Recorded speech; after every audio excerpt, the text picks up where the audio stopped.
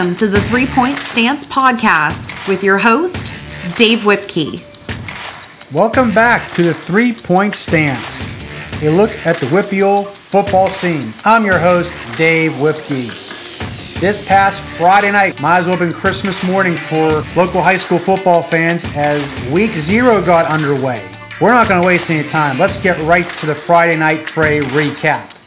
We're going to start off in McMurray, Pennsylvania, home of the Peters Township Indians. The hosts got off to a wonderful start as they took down an overmatched Fox Chapel club 35-0. As you well know, Coach TJ Plack's club went 6-4 last year, missed the playoffs, and in some circles that'd still be considered a good year for a good lot of the programs in and around Western Pennsylvania. Even in previous years at Peters Township, it may have been considered a good year to finish above 500. But the expectation there has changed, as this program has definitely arrived, and the Indians looked the part of a Class 5A contender as they scored 5 touchdowns on their 6 first-half possessions, took the game into a mercy rule where the clock runs continuously in the second half. And Peters cruised on home to the win, 35-0. Quarterback Nolan DeLucia, a sophomore, took over the reins of quarterback and was pretty efficient. 7 of 8 passing, 172 yards, 2 touchdowns. Both touchdowns with the Carter Shanafelt, one for 28 yards and another for 60 yards. Preston Blair accounted for 2 rushing touchdowns, one from 7 yards, another from 8 yards. Vinny Sarconi added a 2-yard touchdown run as Peters Township displayed balance and efficiency in the first half, really the entire game, as they trotted out a lot of their youngsters. Darius McMillan getting some running back. The younger brother of Donovan McMillan, who's at Pitt, playing safety for the Panthers. Impressive part of the game on Friday night for Peters, in my opinion, was their defense, especially the defensive line. Dante Recker, Frank Muscatello, and Jake Velgich spent much of the evening in the Fox Chapel backfield as they limited Fox Chapel's rushing attack to a minus 30 yards. That's not 30 yards to the positive, that's minus 30.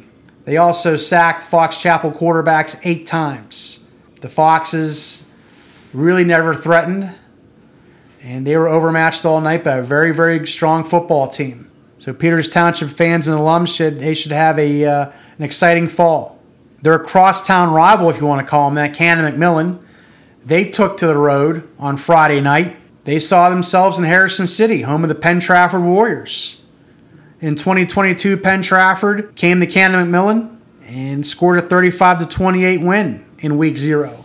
Very exciting game last year. This year, different story. Not a lot of points. But Cannon Mac was able to ride their big play defense to a 14-0 win on the road. Cannon Mac had not 1 but 2 goal line stands. The first ended in a touchdown as Jaden Baxter scooped up a fumble on the Cannon McMillan 7-yard line. He raced 93 yards to a touchdown. Gave the Big Macs a lead 7-0 in the third quarter.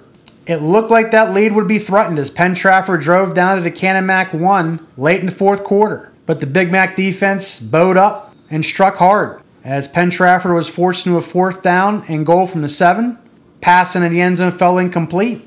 Cannon McMillan looking to run the clock out. They did better than that as Zach Welsh, the Wash High transfer, went 93 yards with 1:42 to go as Gino Calgaro and the rest of the Big Mac defense shut the door. A lot of people sleeping on the Cannon Mac Big Macs, but I'll tell you what, Central Catholic and all the other teams in 6A, Mount Lebanon, beware. Even though Central Catholic had a nice 43-7 win at Woodland Hills, Mount Lebanon looked strong against Gateway at home. But Cannon Mac served notice with a big road win over a pretty strong Penn Trafford squad that has some pedigree. They won the Class 5A WPIAL and PIAA championship 2 years ago. And they also won at Cannon Mac last year. But give credit to Coach Mike Evans. They're off to a strong start. And they look to make some noise in 6A. Moving on to AA. Another squad in this area that kind of fell short of expectations last year. The Washington Prexies. They had a stiff test on the road. They had to go to Monessen and play the Greyhounds of Single A, and that program's up and coming. Prexies coach Mike Bosnick had his concerns. An experienced squad coming off a less than acceptable season by their standards. They're on the road, and they found themselves in a 14-14 tie in the second quarter. But the Prexy defense struck when they snuffed out a fake punt. Reuben Gordon was able to take advantage from there, scoring from 7 yards out. Then Gordon struck again, falling in a fumble on the Monessen next possession at the 30-yard line. And in the following play, Gordon took it 30 yards for a score, 28-14, and that basically gave the Prexies all the momentum they need. Caden Cook stepped to the floor for the Prexies, big pick six, 43 yards, and put the game out of reach as the Prexies get off to a strong start. They have an interesting contest coming up week 1 against Clairton of Single A. The Clairton Bears were hosting Westinghouse at Neil C. Brown Stadium. They fell 28-0. Unfortunately for the Bears, they weren't able to spring the upset, but they were in that game. It was 8-0 at the half. Westinghouse, the Bears were hanging in there defensively. They just couldn't get anything going offensively against the defending Western Class 2A champions. Westinghouse went to the PIAA finals last year. They expect to do the same thing as they've established themselves in the Pittsburgh City League. So it'll be Washington and Clairton next week. Double A against Single A again. I don't think the Bears will be shut out this time, but I expect Washington to perform well. They'll be at home. Should be a good contest. Coach Mike Bosnick has to be happy getting off to a 1-0 start.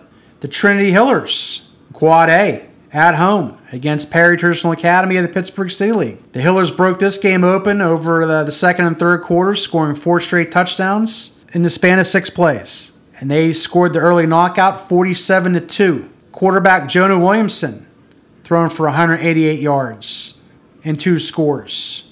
The Hillers, coming off a 4-6 season, showed some improvement last year. They hope to be in the playoff chase this year. They got off to a wonderful start. No reason to think they can't continue that on. The McGuffey Highlanders, however, were not so fortunate as they traveled to Alverton in Westmoreland County to take on the Southmoreland Scotties. They fell 34-6. Dylan Drobage put the Highlanders up 6-0 in the first half, and they took that 6-0 lead in the halftime. Unfortunately for the Highlanders, they were not able to add on, nor were they able to hold on as they fell 34-6. Dejon Crigette had 2 long touchdown runs for the Scotties. Coach Ed Dalton and the Highlanders looked to get on to week 1 and atone for that result. The Fort Cherry Rangers, led by Matt Sieg, the do-it-all sophomore. He ran for 3 scores, threw for another, and they won 42-6 over Northgate at Northgate. Sieg ran for 196 yards, passed for another 70. Ethan Filetto found the end zone with a 6-yard touchdown run. The Rangers look to keep the momentum going from 2022. They are off to a wonderful start, and they'll be going into week 1, 1-0. And continuing on with some more scores, Bentworth was impressive with the 42-6 win over Brownsville. South Fayette 42, Chartiers Valley 12, as the Lions got over on their rival. Mapletown, last year 11-1, bit of a Cinderella story. They had to come from behind to get a win in week 0, but they did get the job done over a pesky Avella squad, 29-12. The Waynesburg Red Raiders, 35-0 over Carmichael's.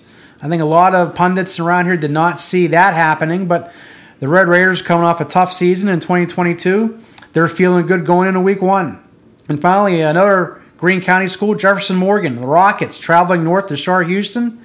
They rode their rushing offense to 6 rushing touchdowns and a 42-30 win at Shar Houston. So the Rockets getting off to a solid 1-0 start, as they also struggled last year, but are off on the right foot.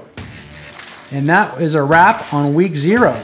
Looking forward to week 1. We will get into the weeds with week 1. Once again, the Washington-Clairton game has my interest. Peters Township has a home game against Seneca Valley. They'll look to go 2-0. Should be a fun week. A lot of local coaches are happy to be starting the season at 1-0 and getting the Labor Day weekend. Hopefully maybe they'll go 2-0. And this has been the 3 Point Stance. And once again, this is Dave Whipkey. Thank you for tuning in.